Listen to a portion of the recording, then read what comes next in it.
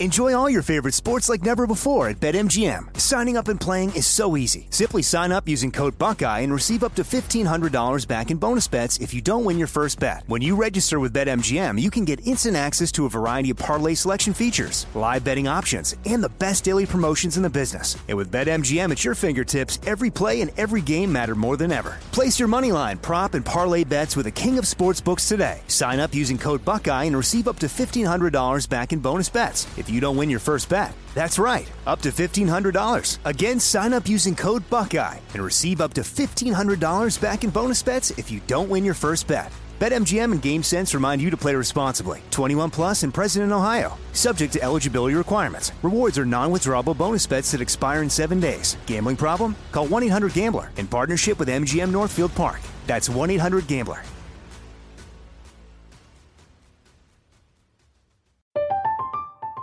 I'm Katya Adler, host of The Global Story.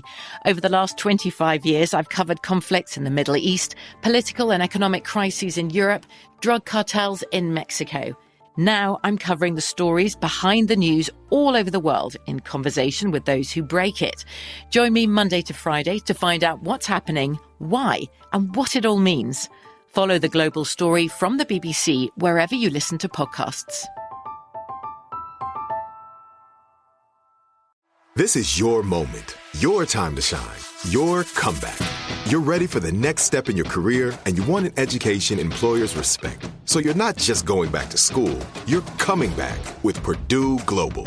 Backed by Purdue University, one of the nation's most respected public universities, Purdue Global is built for people who bring their life experience into the online classroom. Purdue Global, Purdue's online university for working adults. Start your comeback today at purdueglobal.edu. When you buy Kroger brand products, you feel like you're winning. That's because they offer proven quality at lower than low prices. In fact, we guarantee that you and your family will love how Kroger brand products taste, or you get your money back. So next time you're shopping for the family, look for delicious Kroger brand products, because they'll make you all feel like you're winning. Shop now, in-store, or online. Kroger, fresh for everyone.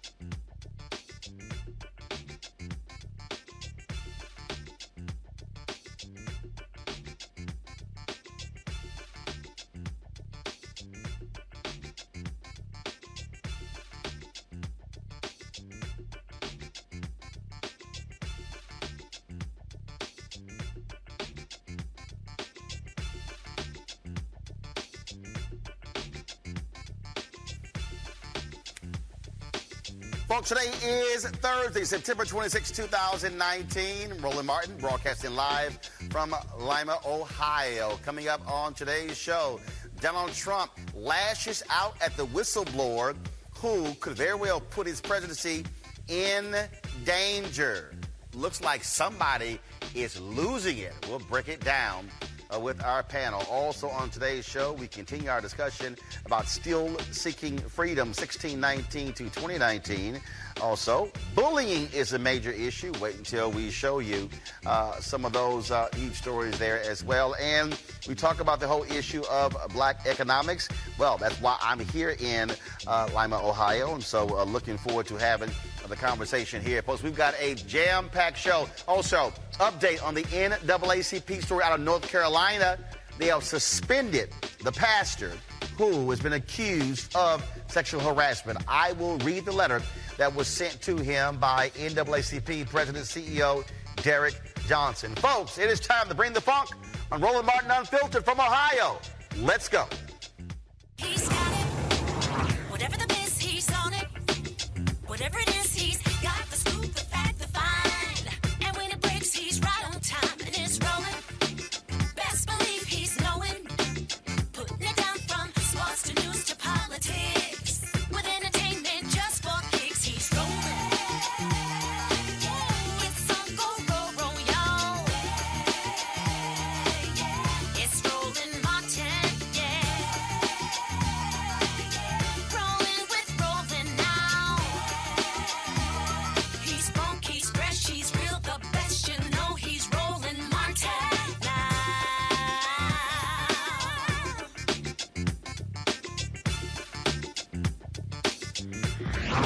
Martin. If the late football announcer Keith Jackson was alive, he would be saying, "Whoa, Nelly." That's exactly how folks are reacting in the nation's capital with this whistleblower complaint, a CIA officer who alleges that the Trump administration, they have been hiding phone calls that he makes to world leaders, and also that he tried to get a foreign government to essentially investigate his Democratic rival, Joe Biden. Now, Donald Trump and Republicans continue to assert the lie that Joe Biden and his son are corrupt. The fact of the matter is there was no corruption there whatsoever. That is an absolute lie. Today, the head director of national intelligence appeared before the House Intelligence Committee, did not want to talk about some of the conversations that he has had with the President of the United States. Republicans tried their best to derail it, including Devin Nunes, who said some of the most ridiculous, insane, nonsensical things in the world. But it was Adam Schiff, the chair of that committee, who laid bare exactly what the fundamental issue is and why Democrats are pursuing the truth in an impeachment inquiry of Donald Trump. The first place you went was to the White House. Am I to understand that from your opening statement? It wasn't to the Department of Justice. The first place you went for a second opinion was to the White House? I did not go for a second opinion. The question was, is the information contained here subject to executive privilege, not whether or not it met urgent concern. And so the first place you went for advice as to whether you should provide the complaint as the statute requires to Congress was the White House. I am not authorized, as the Director of National Intelligence, to provide executive privileged information. I think it is prudent, as a member of the executive branch, to check to ensure that, in fact, it does not. I'm just asking about the sequencing here. Did you first go to the White House to determine whether you should provide a complaint to Congress? No, sir. That was not the question. The question was whether or not it has executive privilege, not whether or not I should send it on to Congress. Okay. Is the first party you went to outside of your office to seek advice, counsel, direction, the White House?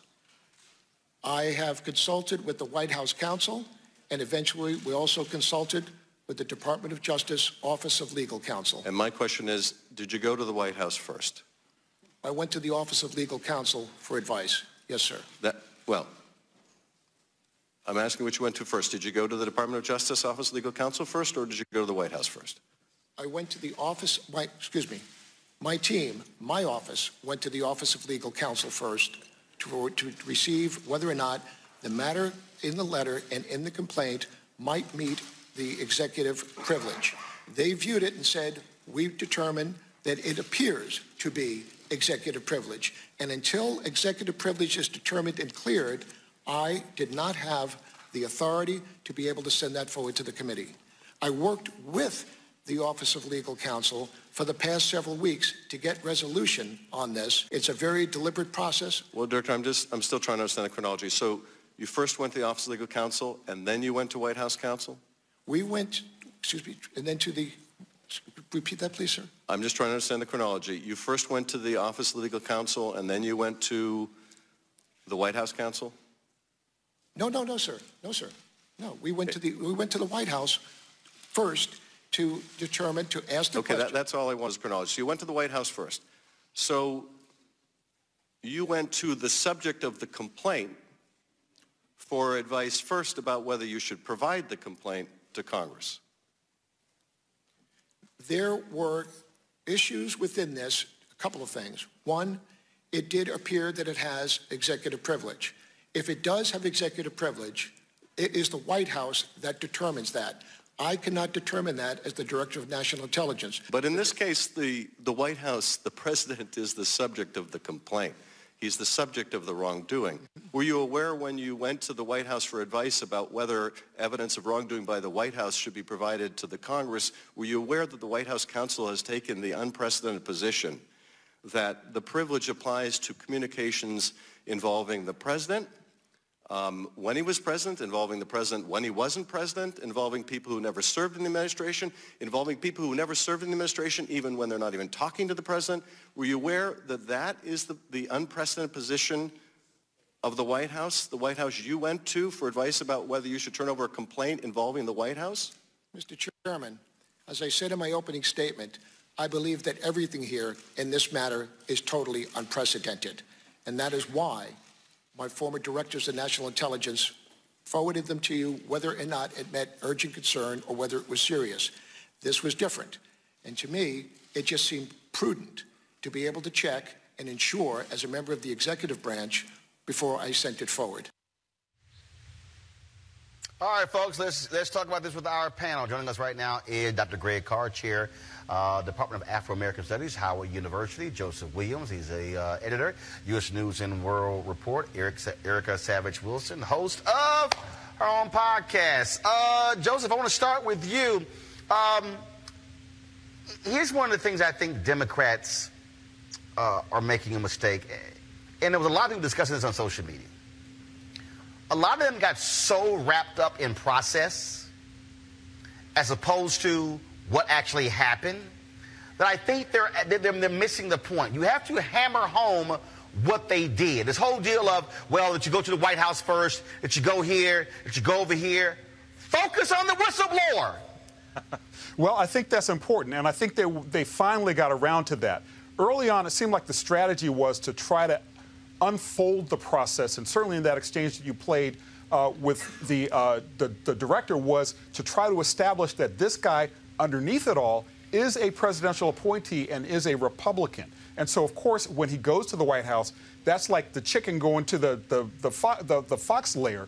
And to try to figure this out, of course, he's going to tell them not to release any of these things. So I think that's probably what they were trying to get to. As far as the process stuff goes, it was a waste of time, but I think a lot of it was to try to get the public educated on what exactly should have happened instead of what exactly did happen.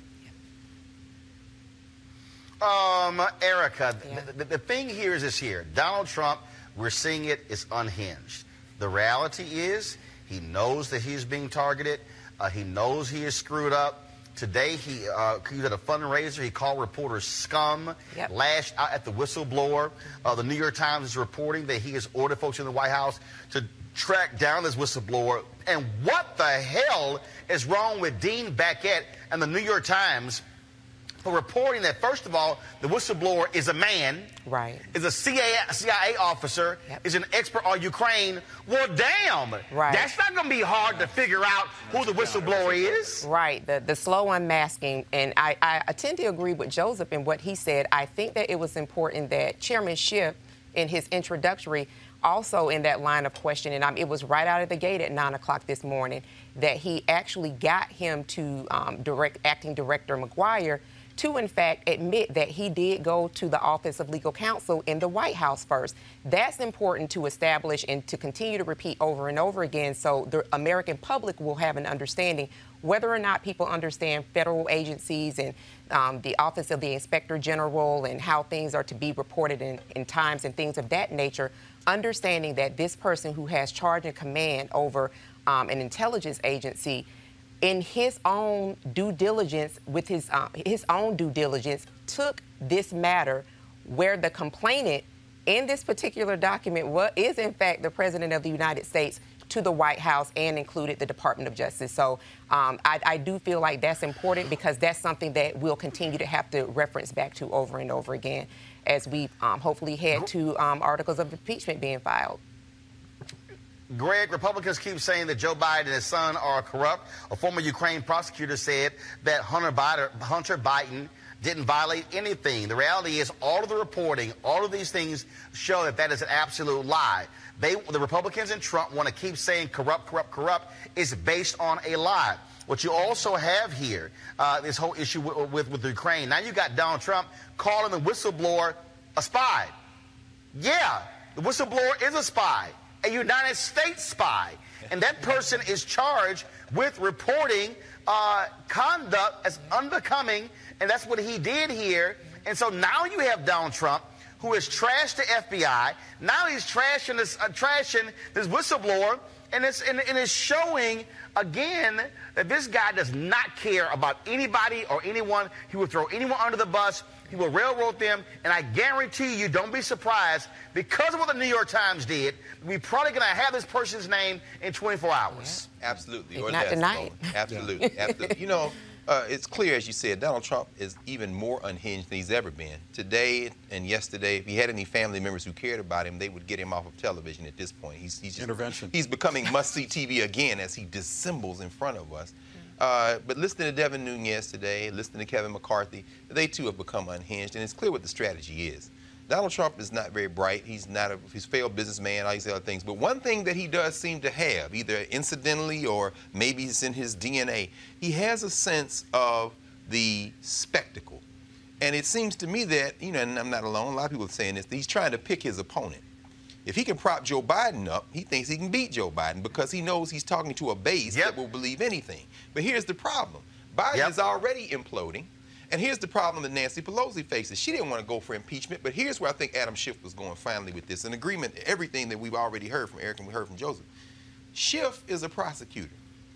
The thin veneer that stands between this country's complete collapse in terms of respect for the rule of law and the Democrats is to keep reinforcing that we have rules here.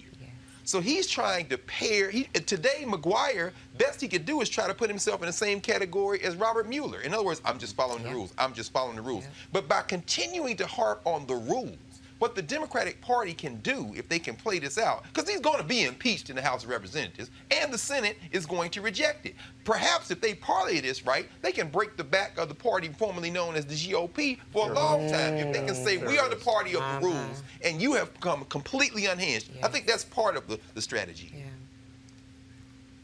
I got to ask y'all this here. You talked about how the campaign is changing here. And that is, I want to go to Politico, where a new national poll says Elizabeth Warren sitting on top of the poll. She has been steadily rising. I kept telling people, see, if all y'all national media people will learn to watch this show, y'all might be 3 to 6 months ahead of the game versus what's going down. But here's what's real interesting here on this. CNBC has a story that says that Wall Street Democratic donors warn the party will sit out or back Trump if you nominate Elizabeth Warren. Well, hell, Erica, they can go to hell. Because the reality is, trust me, Elizabeth Warren would love nothing better than to say, hey, America, Wall Street Democrats don't want to see me in because they're scared of accountability. That's manna from heaven for Warren. Oh, yeah, and it will probably happen. And so it is kind of like cash does rule everything around us, right? Wu told us that a long time ago. The Wu told us that a long time ago. And so I believe with what we're seeing, especially with the fallout of the Trump regime, that an Elizabeth Warren is really looking primed to be really good as far as leading and continuing to lead in the polls because she has the ear of people.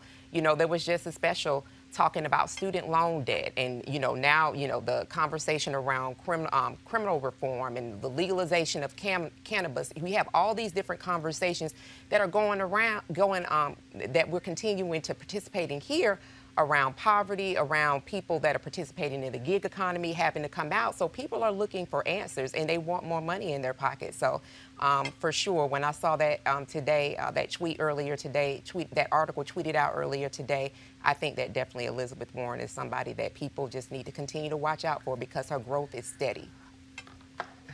Joseph, who gives a damn about Wall Street Democratic donors? The bottom line is we're in this trouble because of Wall Street, having to constantly bail them out. And I'm telling you right now, Elizabeth Warren or any Democrat with a brain would love to run against Wall Street. Well, that's exactly right. I mean, in that ad, it was like a campaign ad that Wall Street cut for Elizabeth Warren, right? I mean, you couldn't get anything better or more organic. And to have your enemy or some an entity that, I mean, you take a poll, I would venture to say that 1 out of every 5 people would say that Wall Street is the cause of a lot of the problems that we're having right now. The gig economy, the collapse of housing, the college tuition problems. You can all trace a line from those issues back to Wall Street and back to the moneymakers and the people who finance and the shadowy people behind the scenes who are behind a lot of this economic problems. So I think if you have somebody who is declaring her enemy number one, that is street cred that you cannot buy. I mean, that is like the best kind of political street cred you can have unless you're a corporate Democrat or unless you're a Republican. I mean, and keep in mind that if that is the problem, that she is public enemy number one for Wall Street, that means they're going to shove all their chips over to the right. And that could potentially be an issue. But if you've got the kind of populist street cred that Elizabeth Warren has, we were talking about in the green room earlier, you know, she comes from Oklahoma, teen mom, she got a lot of hardship that people can relate to. And the fact that Wall Street is pointing to her as the person that needs to be defeated, that's as good as you can get in the political season. Greg, if you have a Democratic donor on Wall Street saying they will either sit this out or back Trump, guess what? You ain't no damn Democrat. You are the party of money, and that's all you care about. And it's in its selfishness. That's what it is. Wall Street people refuse to accept the reality that they played a role in this, and they are the problem. They don't want to accept any responsibility. She created the Consumer Financial Protection Bureau, fought by Wall Street, got back $12 billion for consumers. How much was the bailout of Wall Street? $12 billion. The reality is Wall Street wants to screw Americans. They want to play financial games. They want to be too big to fail. And what they don't want is somebody who knows the system, who can articulate it, and who ain't scared of them. And the reality is Obama played it safe. He didn't put Volcker in charge of the Department of Treasury. If you read the book that was done, and I'll have a title in a second, who said that Obama, Confidence Men, Confidence Men. Oh yeah, Ron Suskin's book, where he said Obama really chose his B economic team versus his A economic team during the campaign. That was the moment during the financial crisis. That was the one moment where Wall Street could have been brought to their knees. And Susskind writes in his book that Obama had a meeting. They said, hey, you guys got a PR problem. They looked around each other and said, a PR problem. And they said, oh, we're good. We're good. They don't want Warren pushing through policies that, guess what? Tea Party people will support. Right. Rural voters will support. That's right. Black folks will support.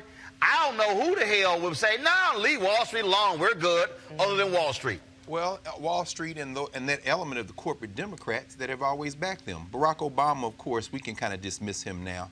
I'm sure he's kind of quivering from wherever he is, maybe in his heart of hearts, which he never showed the rest of us. He's hoping for some type of thing that he could have done because he had the power.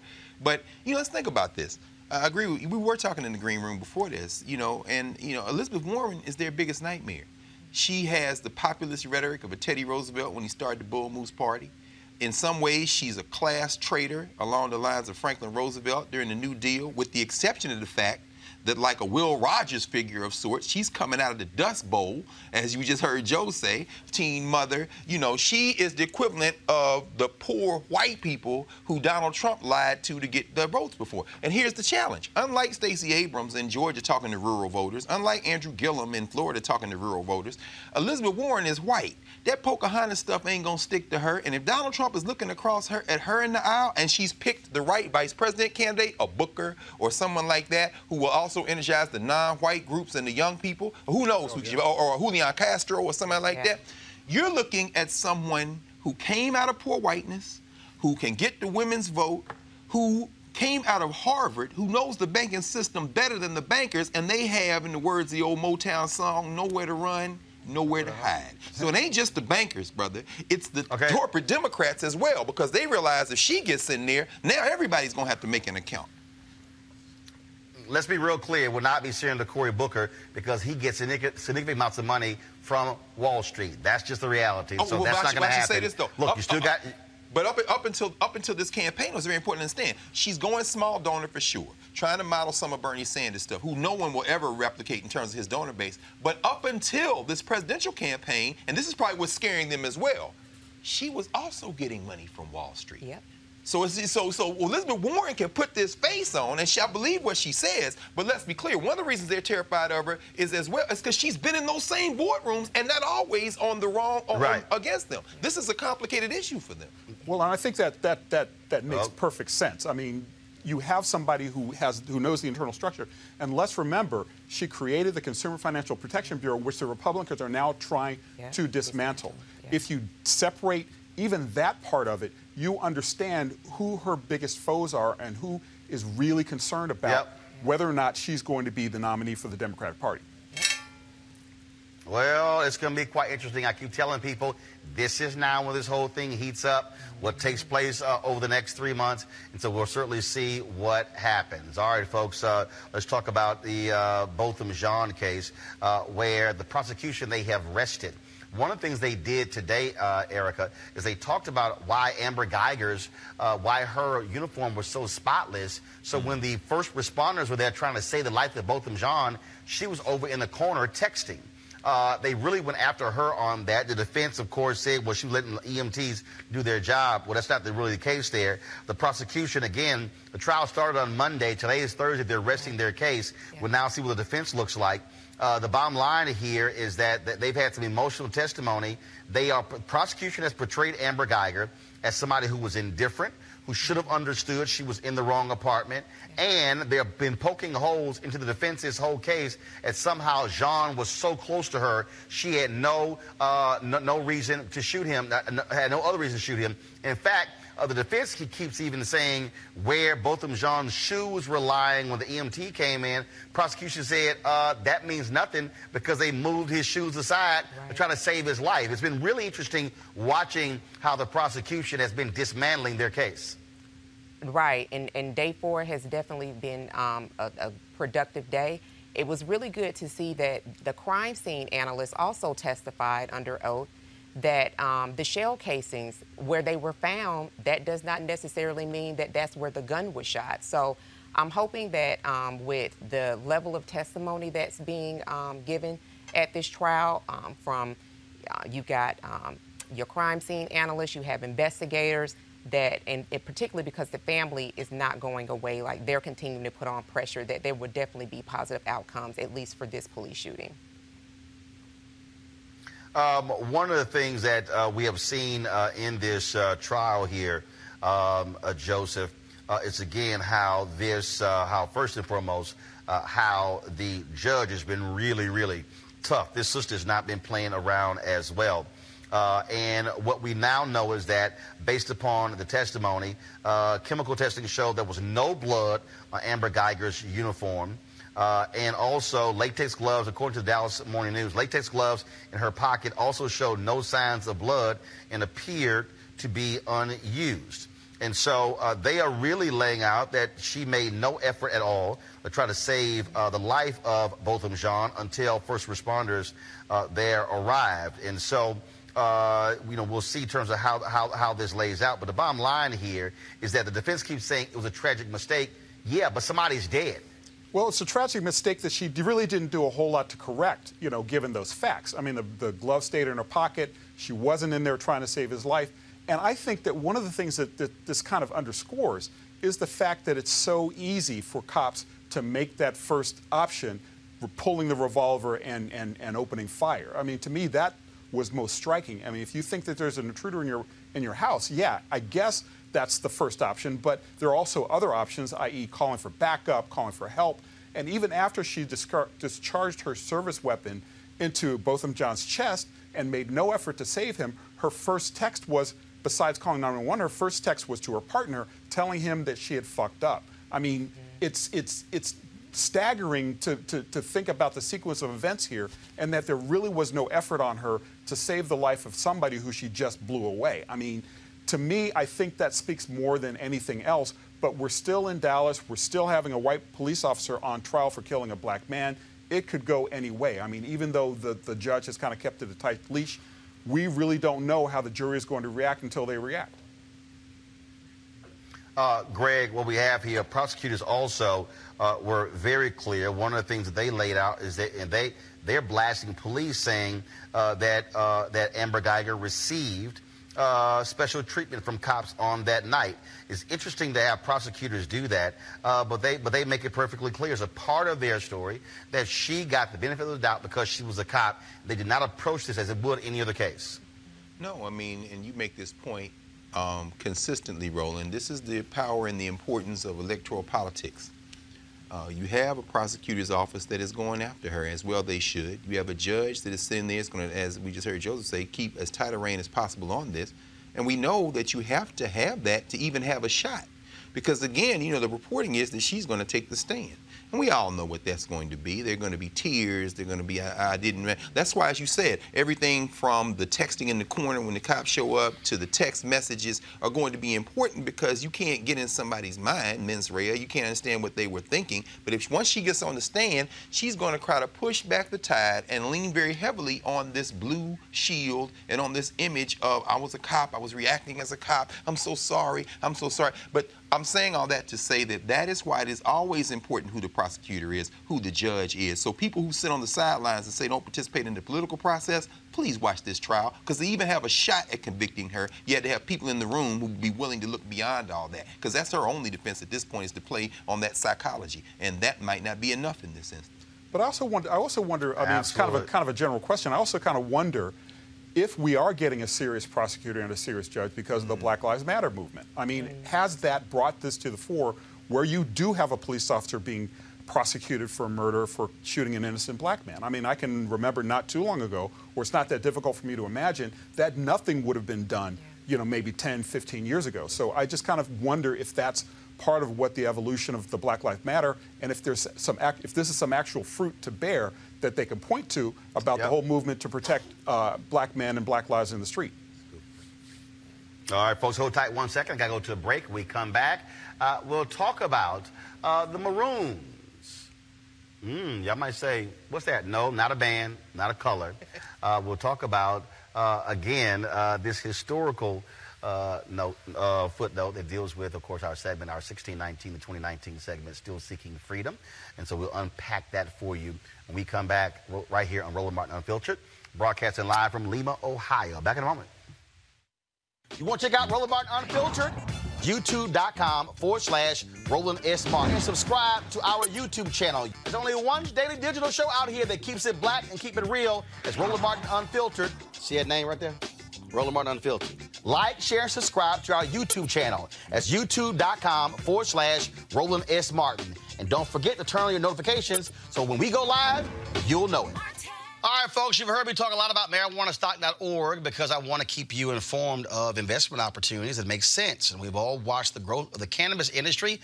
A recent report by New Frontier Data estimates the global cannabis market at more than $340 billion. We know that marijuana legalization is sweeping the country state by state. We also know that marijuana has a good cousin, the hemp plant, with a much higher concentration of CBD. That means hemp gives you all the medical benefits of marijuana without getting you high. Until recently, hemp farming was practically illegal in the U.S. and heavily regulated by the DEA. However, the 2018 Farm Bill changed all of that, making it legal to grow hemp CBD in the U.S., creating one of the largest commodities worldwide. They need land to grow all the plants, and that's where our good friends at 420 Real Estate come in. Their business model is simple. They buy land that supports hemp CBD grow operations and lease it to licensed, high-paying tenants. That's right, there are hemp CBD landlords. And you can get in on the action. Now, what they've done, 420 Real Estate has done is offer this special deal for the folks who watch Roland Martin Unfiltered. Originally, the minimum investment level was $500. Now you can invest in this crowdfunding campaign for as little as $200 up to $10,000. Again, this is a $340 billion industry that is still growing. You can participate with as little as $200. To invest, go to marijuanastock.org. That's marijuanastock.org. Get in the game and get in the game now.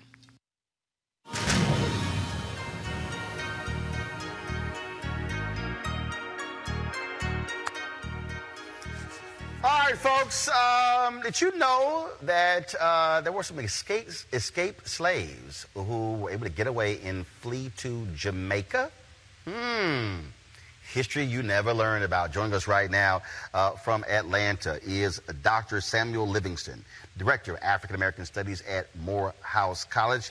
Dr. Livingston, how you doing? I'm doing well. Brother Roland, how you doing? Doing great. So tell us about the Maroons.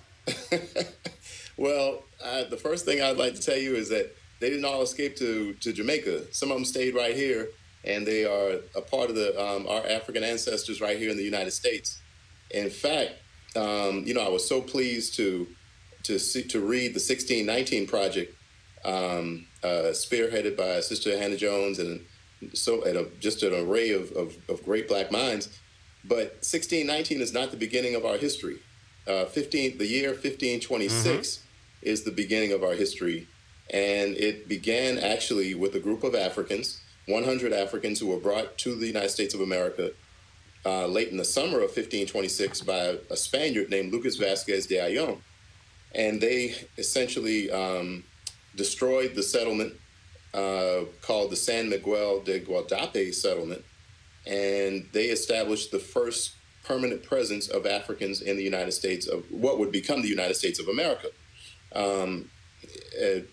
So we have the argument that, well, Virginia was the beginning of the United States of America, but you can't really argue that and say that South Carolina or Georgia, where the San Miguel settlement took place, wasn't actually a part of the U.S. also. So those technically would have become Maroons, Africans who killed their enslavers and set up their own community, probably with Native Americans who would go on to live in South Carolina and South Carolina and Georgia in that region. So not all of them went to Jamaica. And so, as you're unpacking this, I mean, obviously it's providing a different level of understanding and context in terms of this history. But I think it also, what people need to understand is that you didn't have people of African descent who were just so feeble. I mean, look, from the moment people of African descent hit this country, they were trying to seek freedom, which is why we call this segment Still Seeking Freedom. Freedom was, that was the piece. These folks were never, ever just fine, we're resigned to what's happening. It was a constant effort to be free. Exactly. No, I can't agree with you more than on that. One of the things about the 1619 Project that I thought could have been brought out a little bit more, it's actually the Africans in Virginia who actually escaped and tried to set up their own societies. But there were scores of those societies. It could have been as many as between 50 to 100 of those different type of Maroon communities from Virginia all the way down into Louisiana and definitely into Florida and other areas as well. But no, you're absolutely right. Africans have never settled for enslavement or, with the institution of slavery itself being, that definitely was not something that our ancestors were happy with or satisfied with. Greg Carr, I want to go to you. I mean, this is the reason why we're doing this segment is because, again, what I did not want to happen, I did not want for us to sit here and just commemorate this moment, have this event or a few events in Virginia, or have a publication or whatever, is to say, no, use the next year or even beyond to really tell this narrative, to unpack this story, to show just these different elements of who we are and where we came from and how we arrived at this point. Absolutely. And Roland, as you said, when you envision this and as you're unfolding it week after week, as the viewership continues to expand and folks tune in, not only are you showing the dimensions of African life in the modern world, including resistance, you're also linking it to our practice to this day. An independent, black-owned and controlled black news media outlet, which is now highlighting and showing the scholarship and the daily teaching practice of some of our finest scholars at black institutions. I mean, I've known Sam Livingston, my big brother, we've known each other for decades, and this is a brother who not only is a deep scholar in Maroonage and many other areas, he's teaching young people at the Atlanta University Center every day. So it's great to have the 1619 Project. Great for the New York Times to spend money and Robert Smith to pay and John Legend and others and send us all the magazines. But there are a lot of places where those magazines arrived at HBCU campuses where they were received by faculty who do this work every day. And so in doing this every week, what you're showing is our best minds are not only writing, not only researching, they are teaching. And our young people now are exposed, and add Sam Livingston to the list of people everybody should look up now and look at what this brother is doing. Hey, well, Sam, Sam, I want to go to you on this because when we talk about, again, I keep saying history and his story, and that's what this really speaks to me, the difference here. I think we have to understand that we have to go beyond his story and utilize our platforms to tell our story. Greg often talks about it. That's what Ebony did. That's what Jet did. When you read the writings of Lerone Bennett and others, and the issue that I have right now with so-called black media is that we are, in essence, rewriting stories by white folks and then slapping a black byline on it. And I'm like, nah, that ain't it. No, I agree with you. And shout out to big up my brother Greg right there. I owe a lot of what I'm doing to his influence, as well as to Valethia Watkins, Mario Beatty, just a number of really good young scholars who are still doing this work. And thank you, Brother Roland, for providing this platform. One thing I want to say on that is that, we have too many heroes and heroines, heroes and sheroes whose stories we haven't been telling. And there are so many other aspects of those stories that we need to tell. So for every Frederick Douglass that you have, we need to also know the story of somebody like a Moses Dixon, who was a contemporary of Douglass, but a man who started a slave rebellion movement that probably never took place, but we know that he actually had a big impact on history. The only reason why we don't know this man is because essentially, you could say the scholarly powers that be or whatever don't necessarily really want the story out there. But there's so many other stories that we really need to tell. And that's just here in America, not to mention on the continent of Africa and in other parts of the diaspora. Questions from Erica and Joseph before we end the segment. I do have a question. So thank you, Dr. Livingston. Wanted to find out from you, as you're providing this information to those young folks out. My son is a man of Morehouse. So as you are providing that information to these young minds, what is the response to the information, which is essentially new information that they're receiving? What's the feedback that you're getting? Oh, it's I would say overwhelmingly positive, and students are really inquisitive. What I see, and I'm so pleased to find this out, and I know Brother Dr. Card probably does this a lot better than I do, but actually getting students into like the research process, if you put out just a little feeler, okay, I'm working on this project and we need somebody with Spanish skills. I literally said this in class today, and I was kicking myself because I didn't say it earlier, but the brothers just literally jumped to the opportunity. They were just very enthusiastic, and you see that type of thing every single day. In terms of the black scholars at HBCUs, other locations too, but I got to shout out my folks at our HBCUs who are doing phenomenal work all across this country. So, no, I agree. There's a response. Every now and then you will get a little bit of hesitance. Students will ask the question which they should ask. Well, where's the evidence for this? You say that there's a slave rebellion movement that was planned from 1846 until 1856, and that you had tens of thousands of brothers poised to set it off in the city of Atlanta under this Knights of Liberty movement. Well, where's the evidence for it? So we do the research and we show students exactly where the argument is and where the evidence is, and then we let them take it from there and form their own positions and opinions. But it's up to us to put those stories out there and to tell those stories in the best way that we can, and to recruit our students and get them to become those storytellers too. Yeah. Well, one quick question. Joseph. One quick question that I had is the story of the Maroons kind of reminds me of the paradox, right? I mean, here in D.C. we have the African American Museum of History and Culture, right? One of the most popular Smithsonian museums ever created. I mean, there are waiting lists, they have time tickets. People can't get enough of that. And a lot of people who come visit are white people. And yet we still have so much of this history that's unknown, right? So much of the history when it comes to the surface, we're like, wow, we didn't know that. And that to me speaks to the fact that there really isn't a lot of teaching of this sort of thing in the general public, and by that I mean in school, in public schools. I mean, students are coming to college to you completely ignorant of this sort of history.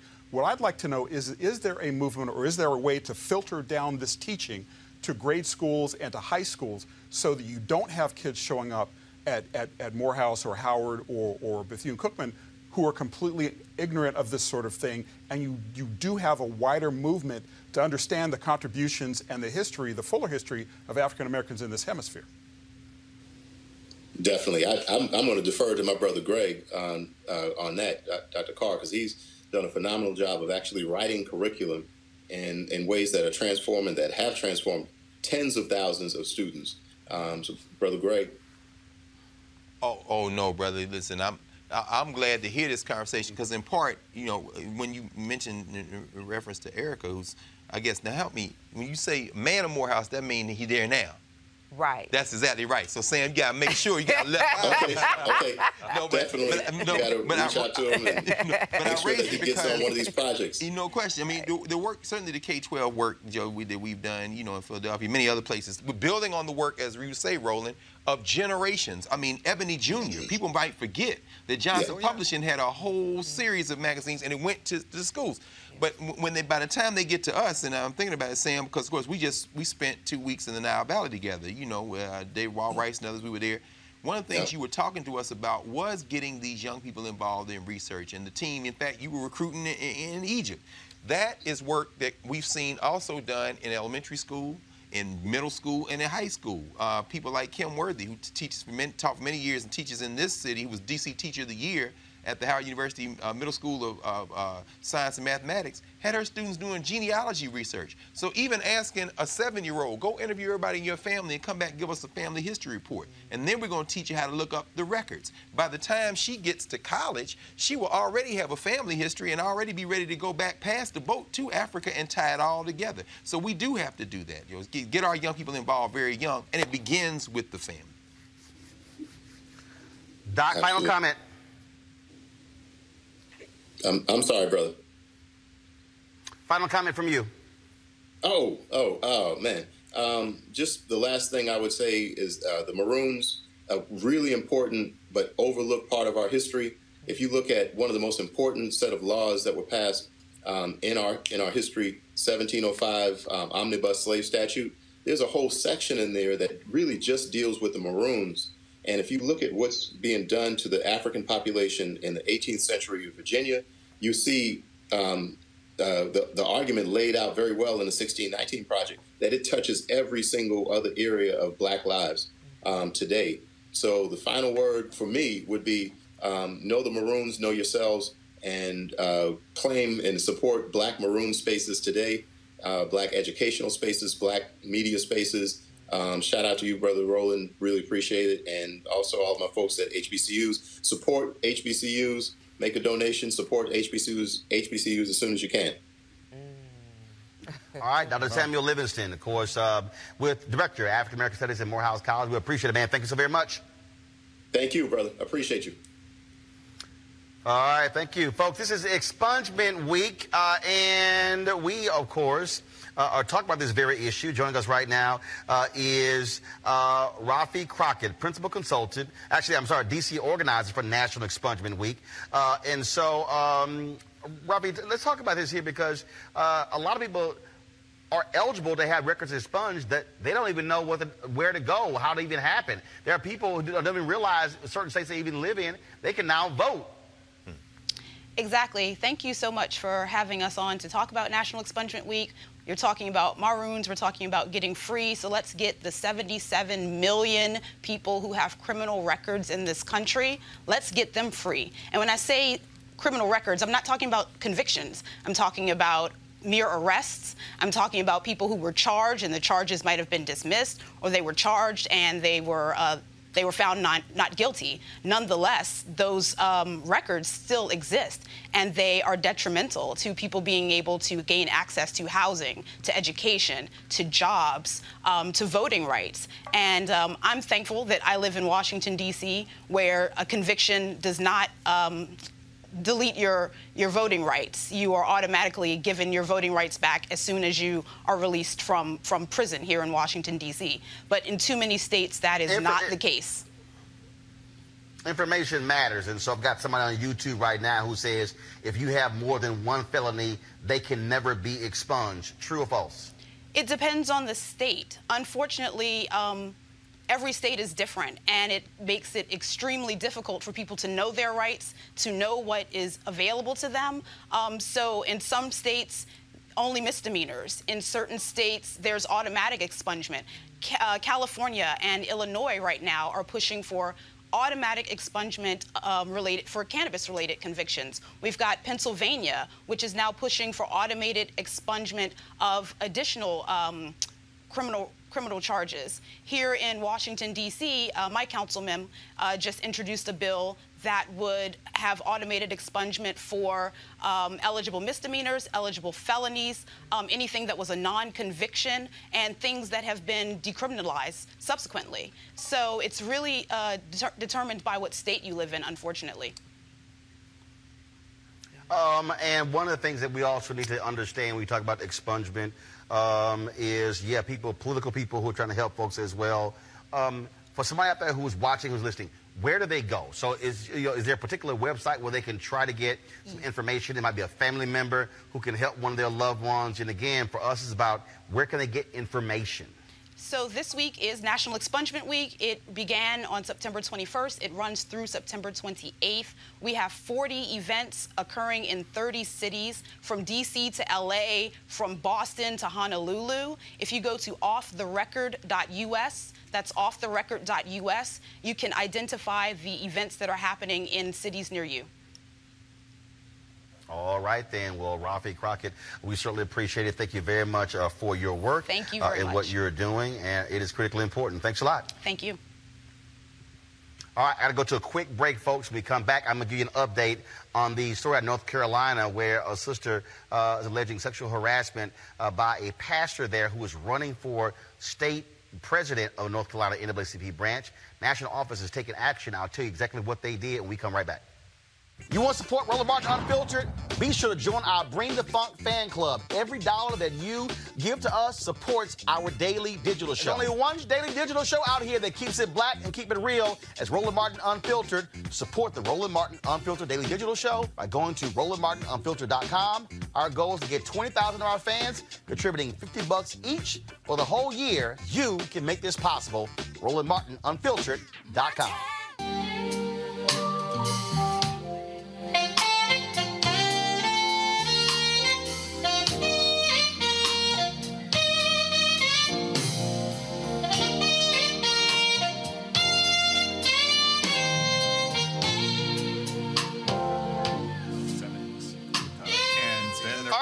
folks, that's my homeboy there, Gerald Albright, one of the folks performing at the Life Lux Jazz Experience in Cabo, November 7th through 11th. I'm going to be there as well. Weekend-long event held at the Omnia Day Club in Los Cabos, nestled on the Sea of Cortez in Los Cabos, Mexico. Folks, it's going to be an amazing time over those 4 days. We're going to have lots of great food and drink and golf and spa, health and wellness, you name it. The second annual Life Lux Jazz Experience. Of course, some great people, entertainers are going to be there. Comedian Mark Curry, Gerald Albright, Alex Bouillon, Raul Madan, Incognito, Pieces of a Dream, Kirk Whalum, Average White Band, Donnie McClurkin, Shalea, Roy Ayers, Tom Brown, Ronnie Laws, and Ernest Quarles. I'll be broadcasting Roland Martin Unfiltered for that Thursday and Friday there as well. And so we want you to be in the house. It's going to be a great time. Go to lifeluxjazz.com, lifeluxjazz.com for more information. Packages are going fast. You also want to book it soon so your airline tickets are not crazy high. So go to lifeluxjazz.com. All right, folks, yesterday we told you about Jasmine Childs, a black woman in North Carolina who alleges that a Reverend Curtis Gatewood, he sexually harassed her in North Carolina. She was an employee with the North Carolina NAACP. He, of course, also was someone working there. They, of course, had an investigation which deemed that her accusations were credible. He, though, is running for president of the NAACP State Conference. This took place 2 years ago. A group of women got together at a news conference yesterday saying that they want to see action from the NAACP national office. They've been trying to get this action for the last couple of years. Well, now they did so. Today, a statement was released from the NAACP on September 26th. NAACP President and CEO Derek Johnson issued a letter to Reverend Curtis Gatewood, member of the NAACP Alamance County, North Carolina branch, notifying Reverend Gatewood that his membership in the NAACP is immediately suspended pending a hearing into allegations that he sexually harassed a former NAACP North Carolina chapter employee. They say in this statement that NAACP takes all allegations of sexual harassment and misconduct seriously. Reverend Gatewood was directed to immediately cease holding himself out as a member of the association. Because candidates for state conference office must be members in good standing with the organization, he is also ineligible to run for office unless his membership is restored. Given that this matter concerns an internal disciplinary proceeding, the NAACP will have no further comment. They also posted on their website the actual letter that was sent to Reverend Gatewood. And so he, of course, has an opportunity to respond to it. But based upon their articles, he has to, according to this letter sent to him, you are directed to cease and desist immediately from holding yourself out as a member of the NAACP. And again, it was signed by Derek Johnson, CC, to Leon Russell, chair of the board of directors, of course, chair of the committee of membership and units, as well as the regional director and the general counsel of the NAACP. And so this is the action that Reverend Dr. William Barber wanted to see done as well. He stood with those women at yesterday's news conference, and that is actually the case there. All right, folks, I want to certainly thank Greg, Joseph, as well as Erica for being on our panel today. I've got to go. They're waiting for me right now here in Lima, Ohio, to speak to this community group and business organization. Folks, do me a favor, go to my Facebook page, my Twitter account, or Instagram, and read what post I made today when I talked about the cost of our freedom fighters. One of the reasons why we do this show is because, look, we are not trying to ask somebody else to tell our story because they're not going to do it. But here's what we have to understand. If we don't fund this ourselves, it ain't going to happen. And so the bottom line is, it's real simple to say, sure, let's go work for another network, another media outlet, but we have to be willing to fund our own, which means that we must use our collective dollars to do so. I told the story on that post. You look at Bernie Sanders running for office, more than 1 million donors. When he ran in 2016, the average donation was $28. I said that if 500,000 donors to a political campaign gave $28, that candidate would raise $14 million. The bottom line is simple. If we want to tell our own story, we want our own media doing so, guess what? We got to fund it. So which means that we need you to join our Bring the Funk fan club. What are we asking for? $50. We're asking you to give $50 to cover the whole year. And that is, of course, $4.19 a month, 13 cents a day. And that means for us to be able to control our own narrative. Our goal is real simple. If 20,000 of our followers, more than 1,400 of you are right now watching on YouTube. More than 400 are watching on Facebook. More than 100 on Periscope. Do you understand right there? So if you took those numbers alone, that's 1,800 people. Just going to show you how we do collective action. If 1,800 of the people who are watching right now gave $50, that's $90,000 that will be raised to actually support what we do. And so you're not going to get a breakdown of 1619 to 2019 the way we're doing it any other place. And so we need you to support us. Go to RolandMartinUnfiltered.com. Join our Bring the Funk fan club. You can use Cash App. You can use PayPal. You can use Square.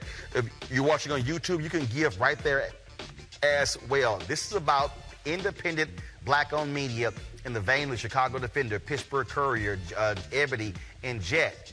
When we control our narrative, we control our destiny. All right, folks, I will see you guys tomorrow from Washington, D.C. Got to go. How?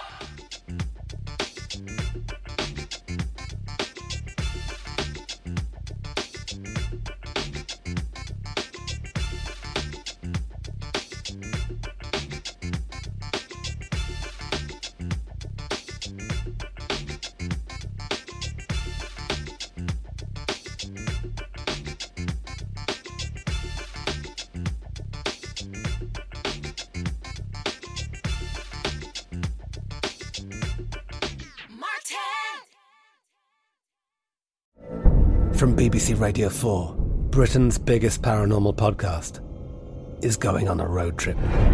I thought in that moment, oh my God, we've summoned something from this board.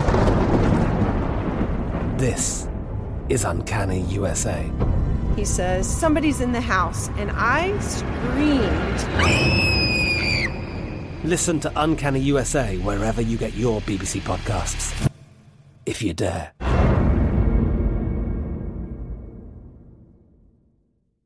Are you looking for the perfect move-in ready home this spring season? Now's the time to buy at Fisher Homes. For a limited time only, enjoy below-market interest rates starting at 5.375% APR, 6.139% APR. With these exclusive lower rates, you can save hundreds on a move-in ready home and start enjoying the benefits of home ownership even faster. Schedule your personal tour with one of our new home specialists at FisherHomes.com and make this spring the season you find your perfect home sweet home. Financing provided by Victory Mortgage, LLC, NMLS 461249, Equal Housing Lender.